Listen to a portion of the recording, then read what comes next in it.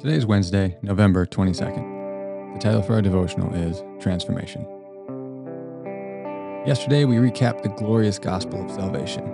God has responded to our violation of the moral law by saving and redeeming his people from their sin.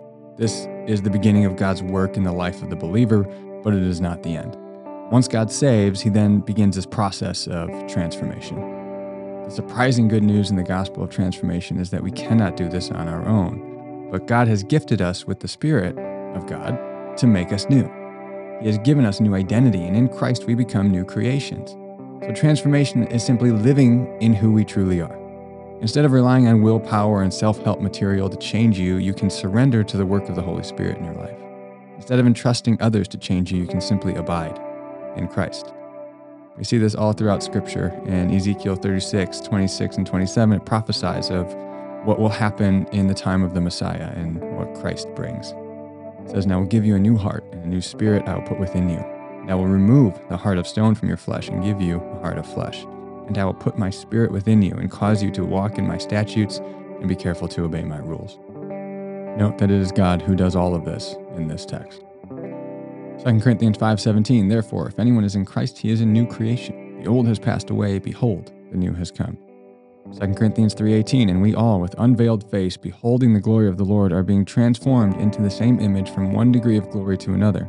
For this comes from the Lord, who is the Spirit." Ephesians 2:10, "For we are God's handiwork, created in Christ Jesus to do good works, which God prepared in advance for us to do." Colossians 3:9-10, "Do not lie to one another, seeing that you have put off the old self with its practices, and have put on the new self, which is being renewed in knowledge after the image of its Creator." Galatians 5:22-25, "But the fruit of the Spirit is love, joy, peace, patience, kindness, goodness, faithfulness, gentleness, self-control. Against such things there is no law. And those who belong to Christ Jesus have crucified the flesh with its passions and desires. If we live by the Spirit, let us also keep in step with the Spirit." Again, the fruit of the Spirit are the things that the Spirit of God produces in the believer. John 15:5, Jesus says, "I am the vine, you are the branches. If you remain in me and I in you, you will bear much fruit. Apart from me, you can do nothing." Fruit that Jesus is talking about here is everything in the Christian life. So, spiritual growth, transformation, that only occurs when we abide in Christ.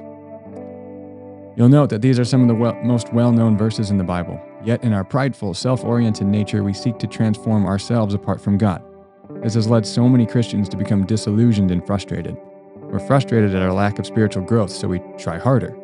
This is not the biblical teaching of how we are to be transformed.